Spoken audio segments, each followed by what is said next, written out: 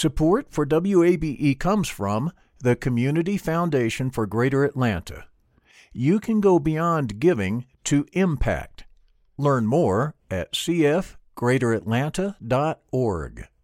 I'm Earlonne Woods. I'm Nigel Poor. We're the hosts and creators of Ear Hustle from PRX's Radiotopia. Ear Hustle is a show about life inside prison, but it's not your typical prison podcast. In this next season, we've got stories about the objects people keep inside their prison cells, about residents in a women's prison who say they want to stay there, and the most beautiful prison garden. Earlonne, I will never forget it. Ear Hustle. Stories about life on the inside, told by those who live it. Find Ear Hustle wherever you get your podcasts.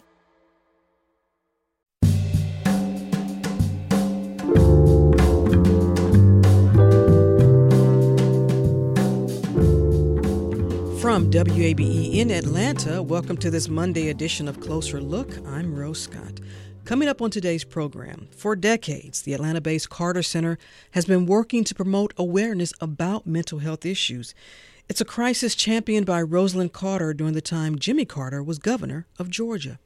And thus began the learning process that was to cause me great concern for the weak and vulnerable human beings who need love and compassion and support, and who are often the last to be remembered when appropriations are being handed out in state budgets.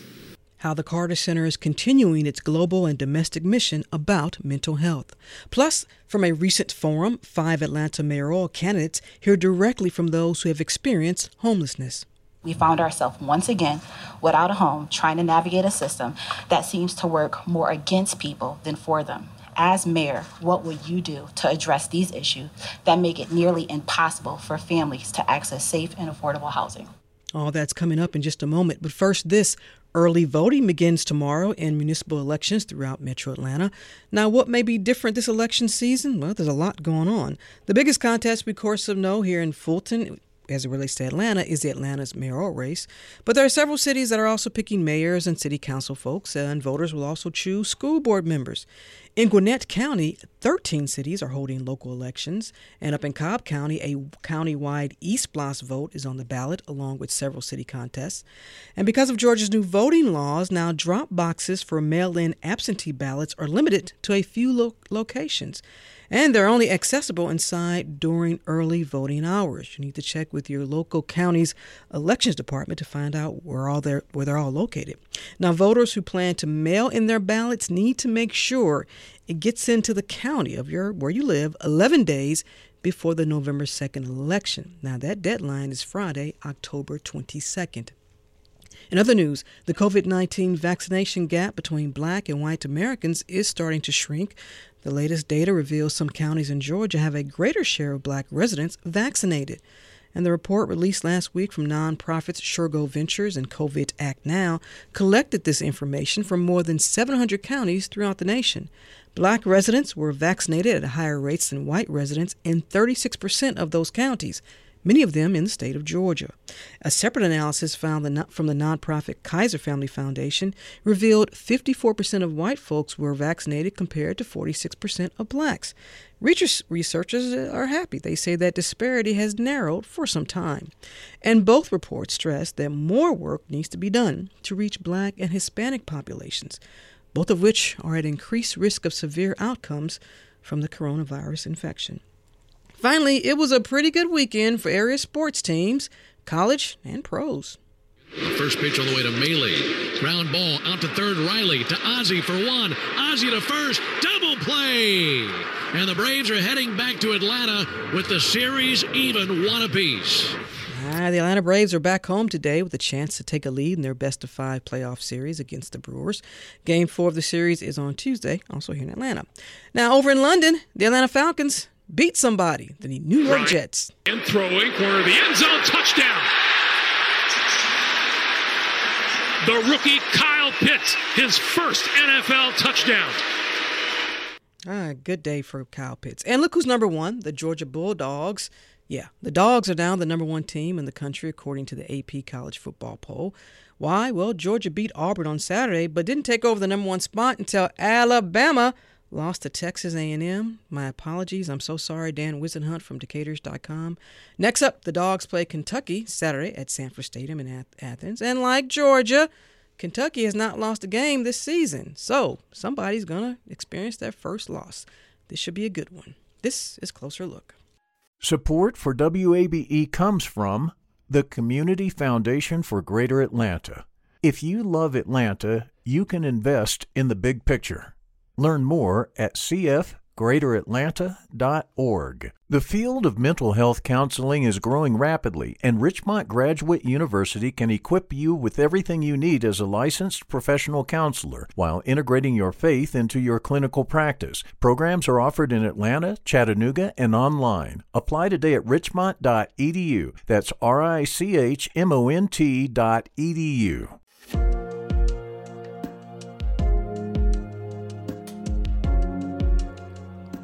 And Closer Look continues now. This is 90.1 WABE, Atlanta's Choice for NPR. I'm Rose Scott. This past Sunday was Mental Health Day, and the theme was Care for All, Let's Make It a Reality. Well, the reality is this. Mental health affects all of us around the globe. It's estimated 1 billion people live with a mental disorder, and in low-income countries, more than 75% of people with the disorder never even receive treatment. Each year, 3 million people die due to substance abuse related to mental disorders. 50% of mental health disorders start by the age of 14. And perhaps the most jarring, every 40 seconds, a person dies by suicide. This information comes from the World Health Organization. And for decades now, the Atlanta-based Carter Center has been working to promote awareness about mental health issues, including advocating for better policies, equity for mental health care, as well as reducing stigma and discrimination against those with mental disorders. At the core of all this has been former First Lady Rosalynn Carter. It was a concern Ms. Carter has been championing for many decades, and it goes back to when Jimmy Carter was governor of Georgia. And thus began the learning process that was to cause me great concern for the weak and vulnerable human beings who need love and compassion and support, and who are often the last to be remembered when appropriations are being handed out in state budgets. Well, joining me now is Dr. Kashaf Ijaz. He's Vice President for Health Programs at the Carter Center. And Dr. Ijaz, thank you so much for taking the time. I really appreciate it. Thank you for inviting me and having me on your show.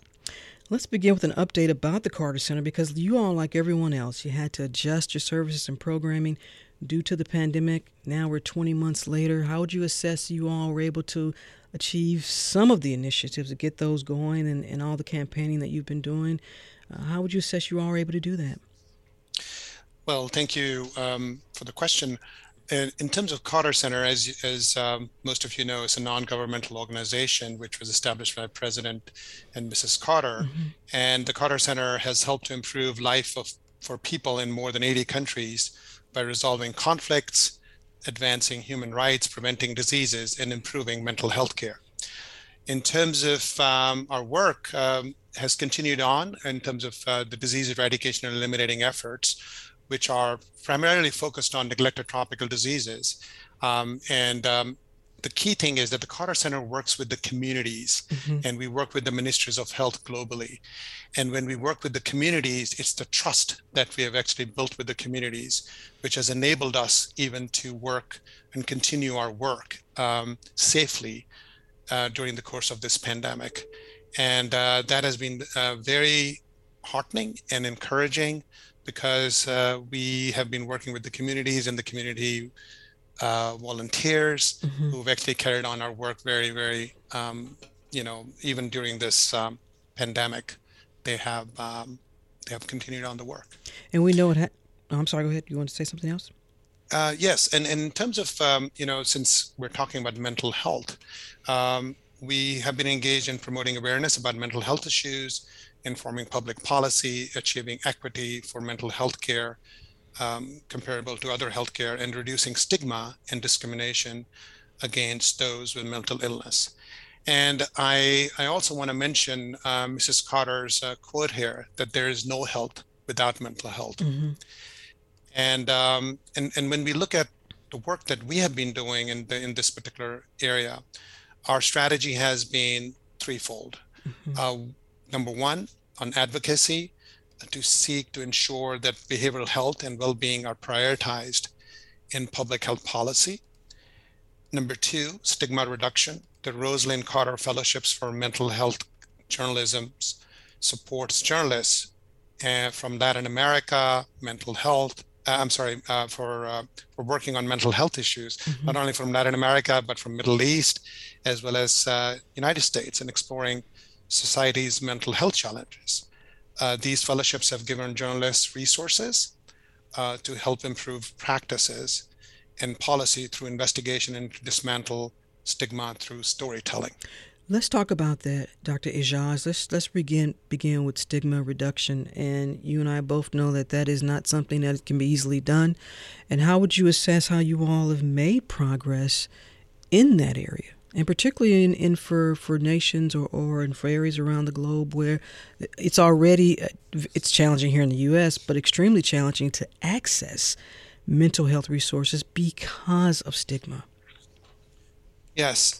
So the Carter Center, has been driving the Georgia Parity Collaborative, and we have been working on policy initiatives to increase enforcement and implementation of behavioral health parity to improve access to mental health care for all, ensuring access to school-based behavioral health interventions and services for youth, and then also advancing capacity to provide services for older adults with serious mental illness.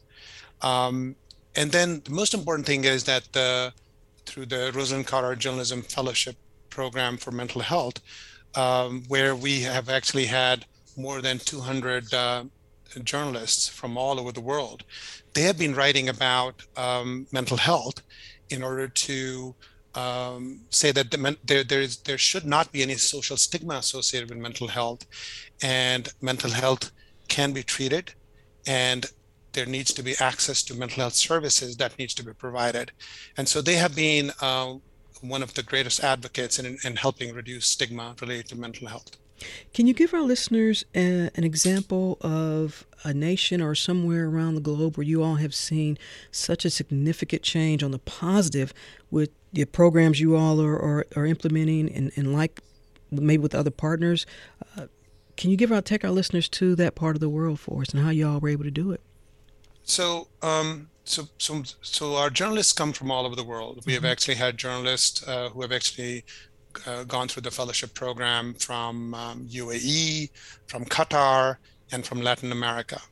And, in those communities where not a lot of people talk about mental health or even write about it, I mean, that's where our journalists who have actually gone, alumni from this fellowship program, have been able to write about mental health, that mental illness is something which is treatable, just like any other health-related issue, and people should not feel ashamed or stigmatized to get help and to reach out to healthcare facilities and providers in those areas.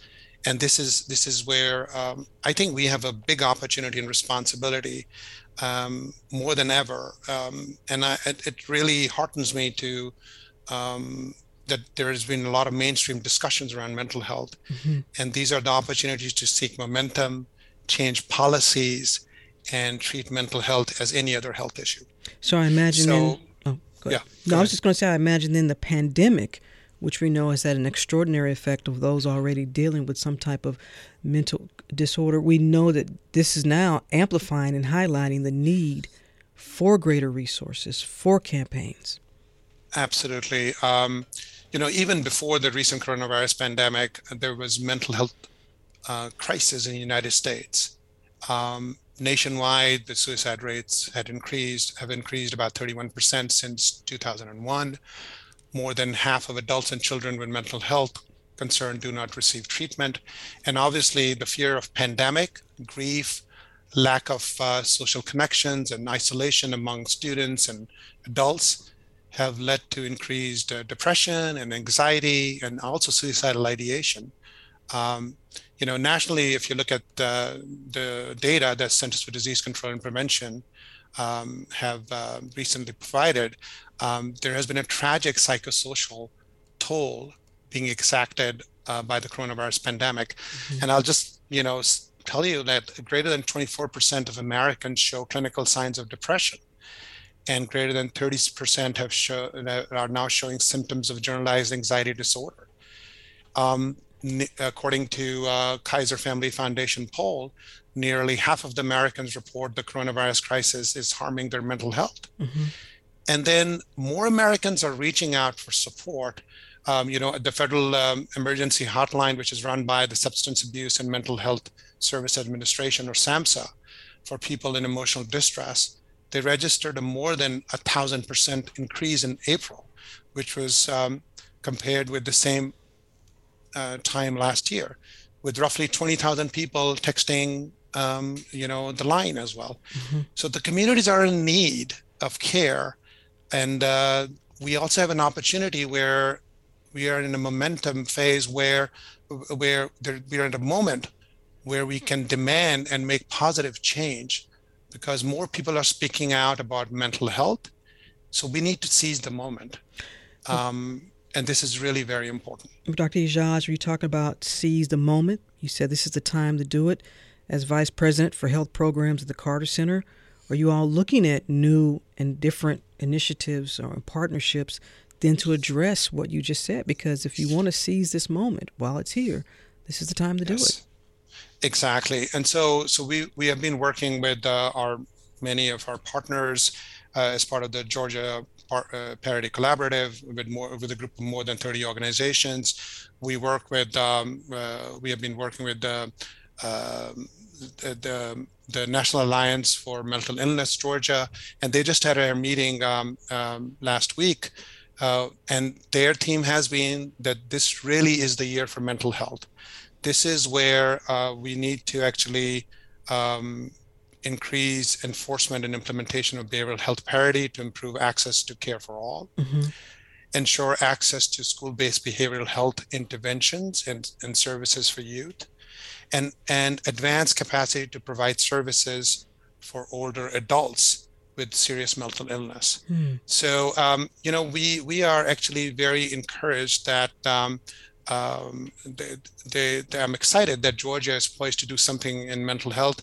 Everyone who cares about mental health care in Georgia, which should be all of us, because we all have mental health and should actually be taking care of it, and should be expecting budgetary and legislation action. Mm-hmm. And we need to be asking for it and expecting it. And we are hoping that in January, there might be some legislation coming out. You mentioned a population that we've been hearing a lot in the news lately, and that is with youth. And I think it was just last week, there was a global report that mentioned it was well over 1 million kids had experienced the death of a caregiver or a parent due to COVID-19. And you think about that population, and I think it was a little bit over 140,000 here in the U.S.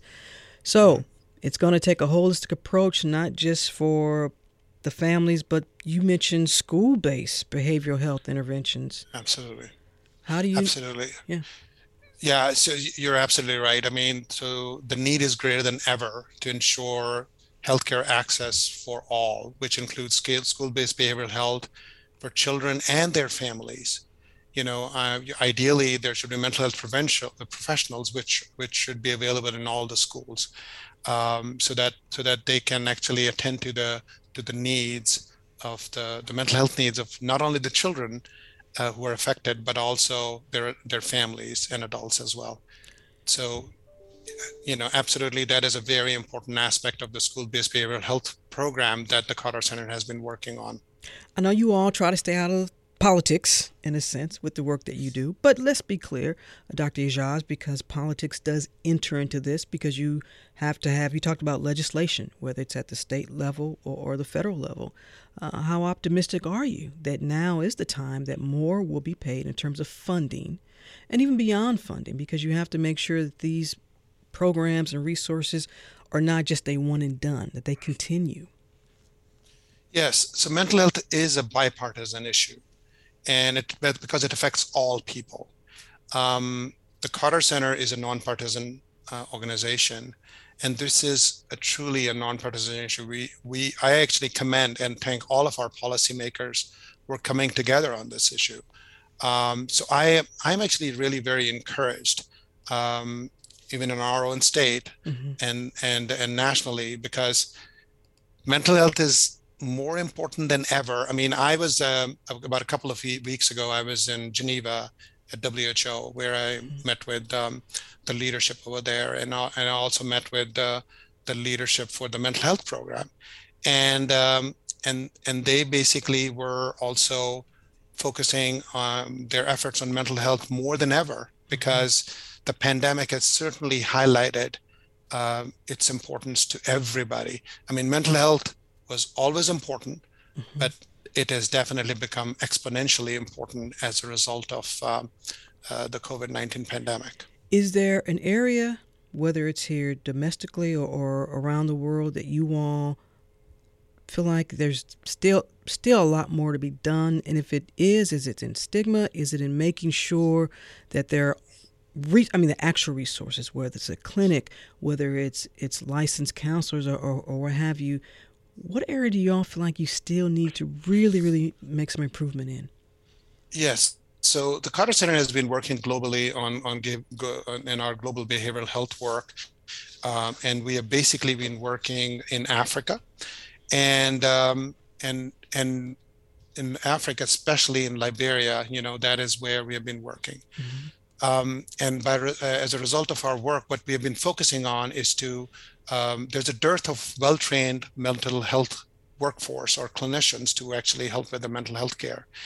And we have been there for a little more than a decade in Liberia, and we're almost at our goal of training 160 clinicians in children and adolescent mental health across all 15 counties in Liberia. And now there is a need all over Africa for well-trained mental health professionals. And so we are actually now creating a community of practice in Africa and using distance learning tools like Project ECHO to work with the ministries of health and target the training of many more clinicians so that we can reach out to many more people in the African continent, and in order to build their capacity to take care of any kind of mental health issues that might be in their own communities. And Dr. Ijaz, before I let you go, I wanted to take the time to give you the time to reflect on the 50 years of being involved in this, and that, of course, is a former First Lady of Governor, and that is Mrs. Rosalynn Carter, and what she has meant to you all, because she's still a champion for this. Oh, yes, of course. I mean, Mrs. Carter has been a strong advocate for reducing social stigma associated with mental illness and increasing access to mental health services through policy change for 50 years. I mean, this year marks her 50th year celebration of our commitment. And she was recently given a health award by the World Health Organization in May of this year in recognition of her efforts. And so Mrs. Carter had been thinking about this way ahead of all of us, about the importance of mental health issues, the social stigma associated with mental illness, and how to deal with that proactively, and basically the provision of mental health services for everybody, so that they can actually, be treated. So obviously, there's a lot that we owe as a state, as a nation, and also as a global community to all the efforts that Mrs. Carter has been able to, draw the attention towards the issues around mental health care. Dr. Kashaf Ijaz, Vice President for Health Programs at the Carter Center, thank you so much for taking the time. A very important conversation. Thank you. Thank you very much.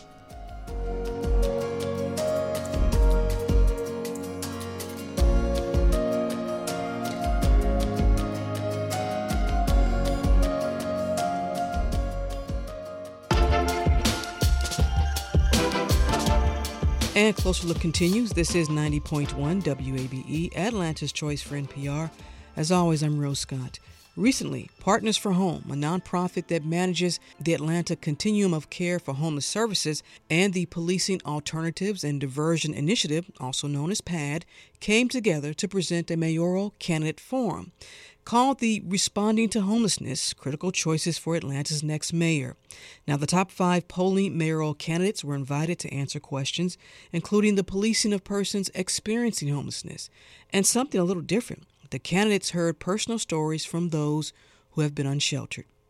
Serving as moderator, I welcomed current Atlanta City Council member Antonio Brown, current Atlanta City Council member Andre Dickens, Atlanta-based attorney Sharon Gay, current Atlanta City Council President Felicia Moore, and Atlanta's 59th Mayor Kasim Reed. Today, we're going to bring you 2 excerpts from the forum. So when we asked the question about reducing criminalization for people experiencing homeless, where does this begin with your administration if you are elected? And I'll start with Felicia Moore. So first, we've already started that. One reason why the Atlanta City Detention Center is pretty empty right now is that it's not being used as a de facto homeless shelter, where a lot of people are being housed there because we've eliminated the cash bail. But I do think that, first of all, certainly training is something that's appropriate. But in my administration, in addition to the great work that's being done by PAD, I'm going to have a 24-hour, 7-day-a-week response team that can respond to people if they're unsheltered, if they're having behavioral issues or mental health issues that are separate and apart from the police, that are connected with our 911 system, that can be dispatched immediately. I believe with having as many resources as we can that can give social help to people will be helpful, and it has to be matched with as well housing or either some sort of service on the other end. I believe as much as I can find ways to keep our police from having to even interact on the first place, will certainly stop any conflict on the second hand. But if they do have to interact, I certainly want our PAD as well as our other crisis interveners to be able to help as well train officers on the best way to approach it. Thank you, Ms. Moore. Mr. Reed. I want to follow the model that London Breed has been using effectively in San Francisco. I think that we need to move to a care team approach that is staffed by folks who have a background interacting with folks that may have psychological challenges and other challenges. I think that the police department ought to be able to call these care teams immediately when they encounter someone that's having mental health issues. And I think that San Francisco and London Breed is doing a really nice job of it. I would like that entities to be connected directly to the organizations in this room, because with homelessness and issues related to mental health, speed is so important. And getting to that individual as quickly as possible is so important. That's why they need the resources that they deserve, and a care team approach, which would be associated with APD, but separate from APD, to coordinate faster with the organizations in this room. Thank you. Attorney Gay? Yes, I would certainly continue the effort that has already been underway to looking carefully at our city ordinances and make sure we're truly not literally criminalizing homelessness. But we also have to have a plan, because if we're not going to take people to the city jail for public urination or whatever the offense might be, we've got to have a plan for what we're going to do instead. A PAD is a great start. We need a 24/7 approach to that, whatever. Take that approach, and it's got to be 24/7, because so many of the crises happen on the weekends, happen at night, happen at odd time, middle of the night, and just doesn't shut off at 7 o'clock when they turn the phones off. So we've got to be able to fund that and operate that 24 hours a day. The other thing I think we need to be very thoughtful about, and this really gets back to sort of one of my elements of my public safety plan, is we need to be very clear about what we want our police officers to do and give them the right training and the right equipment to do that. Not ask them to do things that mental health and social service professionals ought to do, but you need a very clear path to training the police on what to do and then having the resources to do it. I've seen a lot of this up close and personal. I've parishioner many years of St. Luke's Episcopal Church, which has been, literally on the ground with homeless issues and challenges for decades. And I've seen up close and personal how we've used strategies that have worked. We've struggled with strategies that maybe not have worked as well, just with people gathering on our own campus. So I'm aware at a really granular level how complicated this is, but also how important it is to have the right strategy and then align the resources and the training with that strategy. Thank you. Mr. Dickens. Yeah, I see this in 5 key steps. First is listening, and then collaboration, and then training, and then leadership, and of course, last is funding. Going back to the first is listening. I did not know about what PAD was bringing to us when they started, when I was the community development chairman. When they came and they said, there's another way to do this, I listened. And I learned a lot in that listening session, and over again, they were saying there was a better way. It was a better way to go about doing this. And I said, that does sound like a more humane way to do this and to get it done. The second was collaboration, to be able to bring all these different agencies together, these different folks together, the police department, the various elements of the continuum of care, the service providers, to be able to collaborate and trust and build trust, to work together. To be able to do that was phenomenal. And so to do that again and more effectively is what we have to do going forward. And then the next thing is leadership. You need strong leadership even right now to be able to communicate that this is the way of the future. This is 21st century policing. This is also improved training. Yes, this is what's going to happen on Atlanta streets and with Atlantans. And so leadership is going to have to communicate the vision and make it plain so that people can follow it. And so then the rest of the elements will fall into place. Next is the training. We all know that to be able to do this, you're going to have to train some people differently, and to make sure that how we do our 311 services and 911, to be able to collaborate in that regard, to make sure that one hand is handing it off to the other in the fastest way possible to get people to the right service providers, et cetera. And then last but not least is funding. We all have said we want this to not just be from 7 a.m. to 7 p.m. We have this that has started in Zone 5 and Zone 6 and has grown to the whole city, which is phenomenal, but we have to go from longer than 7 a.m. to 7 p.m. Monday through Friday, which means we need to triple the funding so that we can have the other 12 hours plus the weekends, and we still need to have this collaborate with 311 so that those services can get triaged and taken care of properly. So it's a 5 steps, and most of this has already been done for where we are today, but to move it forward, we have to repeat those 5 steps in order to do it to multiply how fast and how effectively we do this across the whole city. Thank you, Mr. Dickens. Councilmember Brown.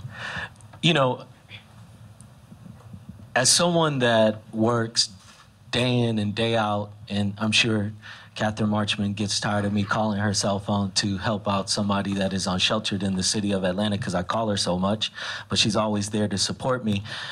I think when we talk about our police interaction with our unsheltered population, we've sat and we've said that they're not skilled and trained to deal with mental health issues and social services issues and substance abuse issues, but it's greater than that, right? Because right now they're a part of the diversion piece is that, on their performance review charts, the officers it's a point system, and Moki has done an incredible job of incorporating within that point system to incentivize officers that divert our unsheltered population to PAD, where they call PAD and they get a point for it as a part of their performance review. I think we have to continue that work. I believe that we need to include into that point system a diversion to our At Promise centers for our homeless youth. I also believe we have to enact a municipal ID program that will allow for a centralized intake process that will work with all of our care and service providers within the city of Atlanta, so that when someone comes through our system, we can properly track them and we understand their conditions. We understand how to take them through this system And we know where they're falling short because a lot of them continue to come through our judicial process, our municipal court system, and they get put right back on the streets, and the wraparound services and support around them are very limited. So we've got to do a better job of ensuring that the pathway to success, to readapting our unsheltered population back into society, back into our system, is a whole one that's complete, that all of our providers can follow. And, you know, we talk about funding and, you know, we've put a ton of funding into our unsheltered population, you know, in Atlanta alone. And, you know, I think we've got to do a better job of preventing homelessness within our unsheltered population, because if we begin to continue to be reactive towards addressing the issue, then how do we ever catch up to solving the problem? So we need to start addressing things and expanding the work of the AVLF that was previously funded for families that are facing possible eviction and would lead to them being unsheltered. And we need to ensure that they're being properly funded. And also the officers are being supported with an emergency shelter program, right? What's the point of having a 24-hour service with a non-emergency response unit if there's nowhere for them to go? So we need to ensure that they have places to go within the city of Atlanta. Thank you, Mr. Brown. That is time. If you're just joining Closer Look, we're bringing you 2 excerpts from a recent Atlanta mayoral forum on homelessness. It was presented by Partners for Home and the Policing Alternatives and Diversion Initiative, also known as PAD. The top 5 polling candidates were invited. During the forum, candidates heard personal stories from those who have experienced being homeless and the circumstances that led to being unsheltered. We're going to bring you one of those stories now. What's different about this forum is that you all are going to hear directly from people. I want to take this moment now to invite Ms. Holloman to share her story.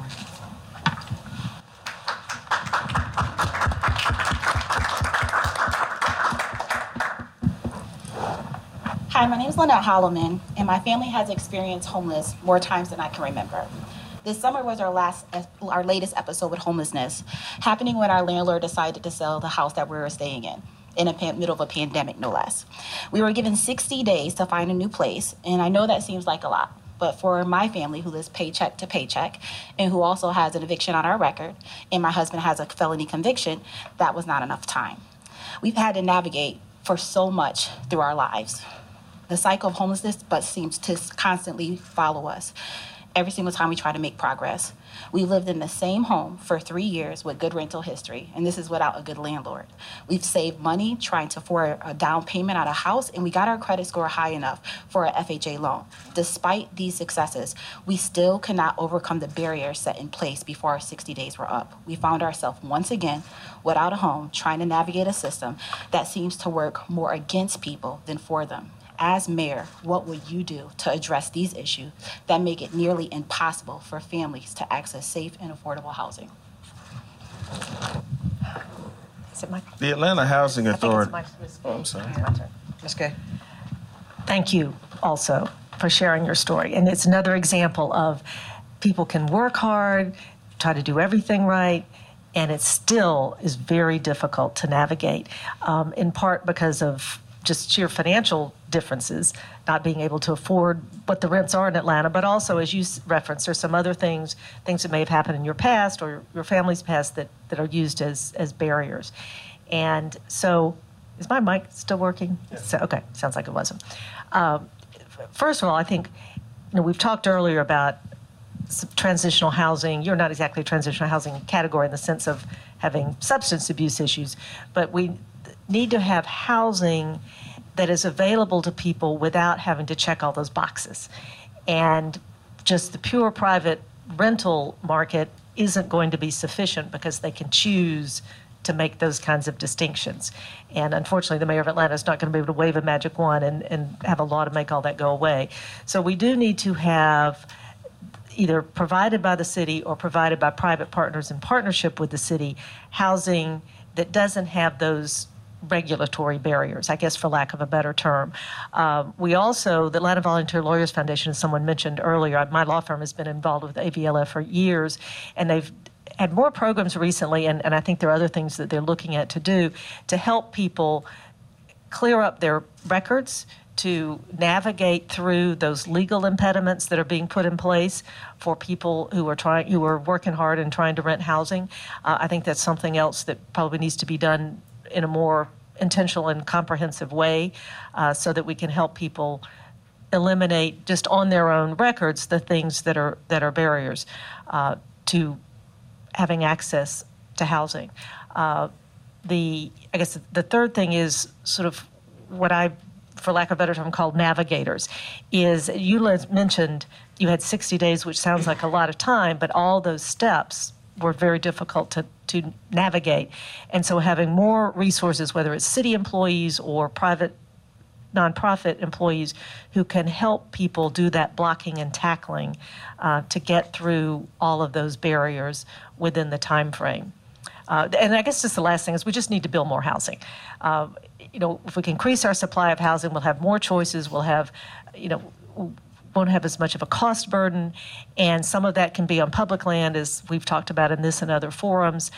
Certainly, the Atlanta Housing Authority needs to get back in the business of actually building deeply affordable housing because they can rent to people in a different way than a private landlord can do. And so all of those are things that need to be implemented in a coordinated way so that when you knock on the door and say, I need help, I've got 60 days, the help can come to you in time. Yes, I wanted to get your last name again. Holloman. I didn't want to say Holloway. Holloman. Thank you for sharing your story, and I can see the strength in you and how you have dealt with that issue and really come here today to be able to tell us your story. This is the type of story that people need to hear because they put a face or a background to homelessness that's not always the same. People try to put you in the exact same pathway, but this is unique. You worked hard. You saved money. You were prepared to try to do a down payment on a home. This is unique, and and the story has to be told, which is why I'm glad you're sharing it. This is important for us to recognize that there's so many layers of support that people need. Invest Atlanta has a down payment assistance program that has been substantially very helpful in getting people to homes. But there's also barriers to that, right? There's requirements, and some of these things that are on people's records can be barriers to lenders.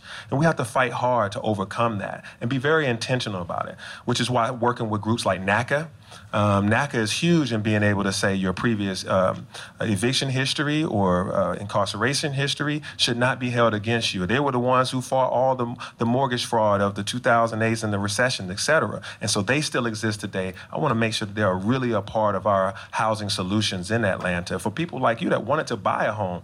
But even short of that, you wanted to move from one place to the next, even in a rental situation. And so we have to also make sure we strengthen our tenants' rights, to make sure that there's a landlord-tenant connection, that our chief housing officer and individuals that work for that chief housing officer is able to navigate and really work with AVLF, Atlanta Volunteer Lawyers Foundation, or Atlanta Legal Aid Society, to be able to file briefings and to file and say, hey, let's not evict this person. We're working on a case to be able to help you get to the next place. The other thing I'll say is Open Doors was a great resource that came about recently through this continuum of care, Partners for Home, to be able to say, hey, there are apartments that we have already secured for situations like this where people have immediately slid into an eviction situation where we can rapidly rehouse them into an apartment complex somewhere in Atlanta or Metro Atlanta. That exists now. We just have to be able to do more of it with more funding, and the coordination is there. I mean, I'm talking about ways that we have coordinated better and better over the last 6 to 7 years to now. I think we should be in a better position to do that, but I will hire a chief housing officer that knows how to triage these situations. Thank you. Councilman Brown. Ms. Holloman, right? So thank you for your story. When I was 12 years old, my mother went to prison for 5 years, and my father had a nervous breakdown and could not sustain us, and we lost everything. We became homeless, and it was a terrible situation because the pathway to us reclaiming our lives just seemed completely out of touch And it was obvious that the people that had allocated the resources and the opportunities were completely detached from the reality of what everyday people were facing to be able to reacclimate back into society. 2 years ago, I fought with Governor Abbott in Houston, Texas, because my mom had become homeless again because of her federal record from an incident that occurred 25 years ago. It kept her from being able to move into housing. No one would give her a house because there was no statutory limitations with how far a landlord or a property owner could go back in their criminal history, so they could always hold it against those individuals. So one of the things I think is incredibly important as mayor, I will be working with the state legislation as well as our governor to help ensure that there are limitations in how far someone can go back and if they're allowed to discriminate against someone because of their background, especially when they've already paid their dues back to society. They should not be continued to be placed in a burden where they cannot move their lives forward. And I think that that's incredibly important, because had we had those opportunities, my family we would have probably had a different life. And I don't regret anything I've been through, but we've got to work better on those pathways to success with really helping folks to move out of those conditions. We've also got to do a better job with financial literacy and credit, because those are two burdens that really, unfortunately, keep people down. I mean, I've experienced it even in my adulthood. So I think with entities like Equifax that exist and are housed here in Atlanta, we need to have a better program with them where their credit is not keeping them from moving their lives forward. So those are just some of the ways in which I would work to ensure that no resident has to go through some of the obstacles you faced in your life. Thank you, Mr. Brown. President Moore? Ms. Holloman, thank you for sharing your story, and I see you were up against it. When I heard some inflection points in what you were talking about, first you said that you had a previous eviction.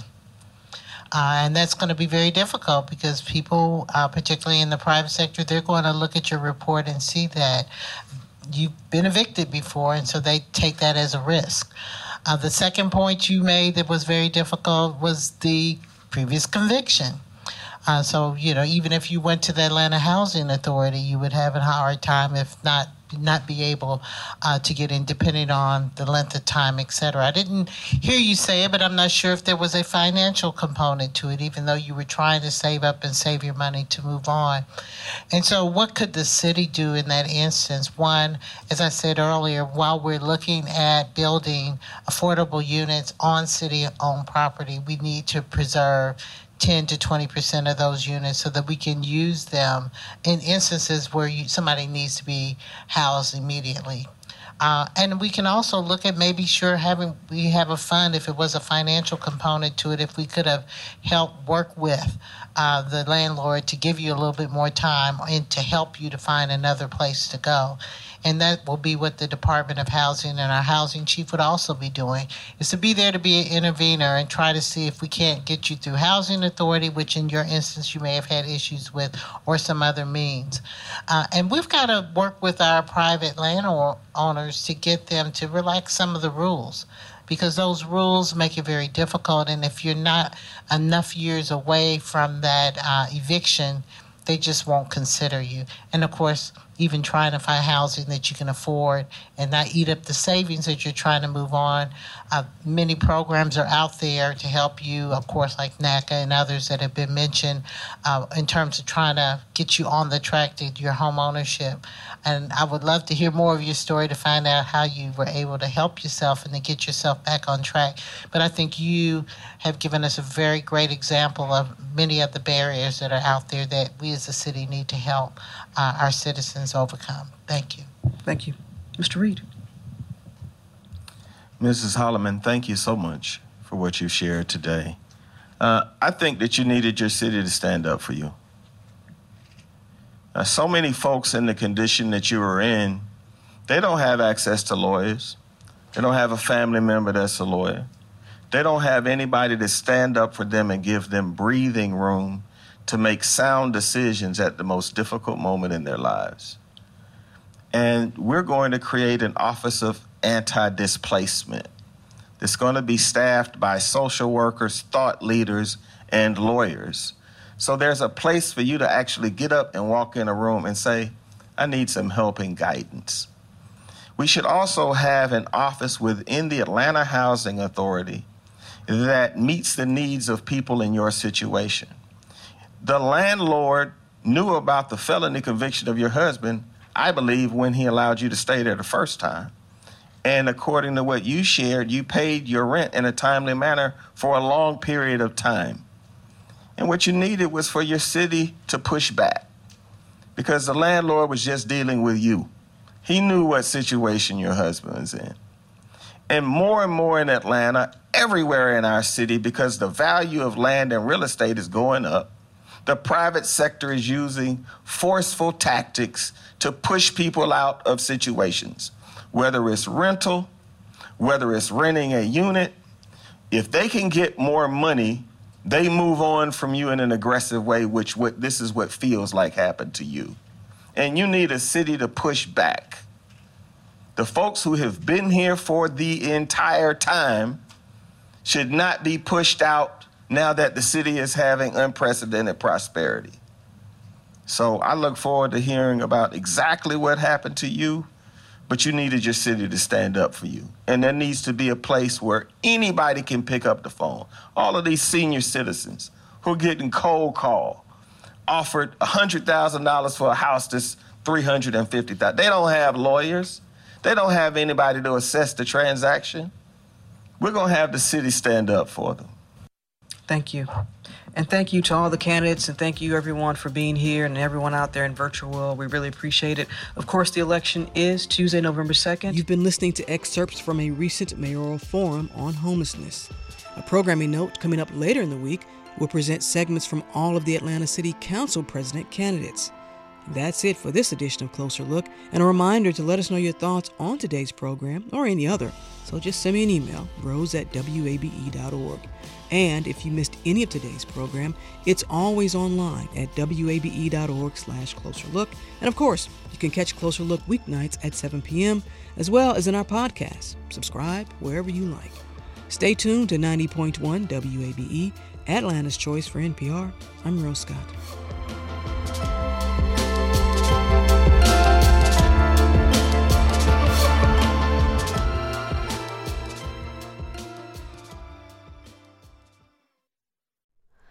Hi, it's Terry Gross, the host of Fresh Air. We bring you in-depth, long-form interviews with actors, directors, musicians, authors, journalists, and more. Listen to our Peabody Award-winning Fresh Air podcast from WHYY and NPR. Local, state, national politics. WABE and NPR have the coverage you need. I'm Jim Burris, host of WABE's All Things Considered. Whether it's on the air at 90.1, streaming online, or connecting through our mobile app, WABE keeps you on top of election 2024 in what's sure to be a pivotal year in politics. And for candidates and ballot information, visit our election hub at wabe.org/election 2024.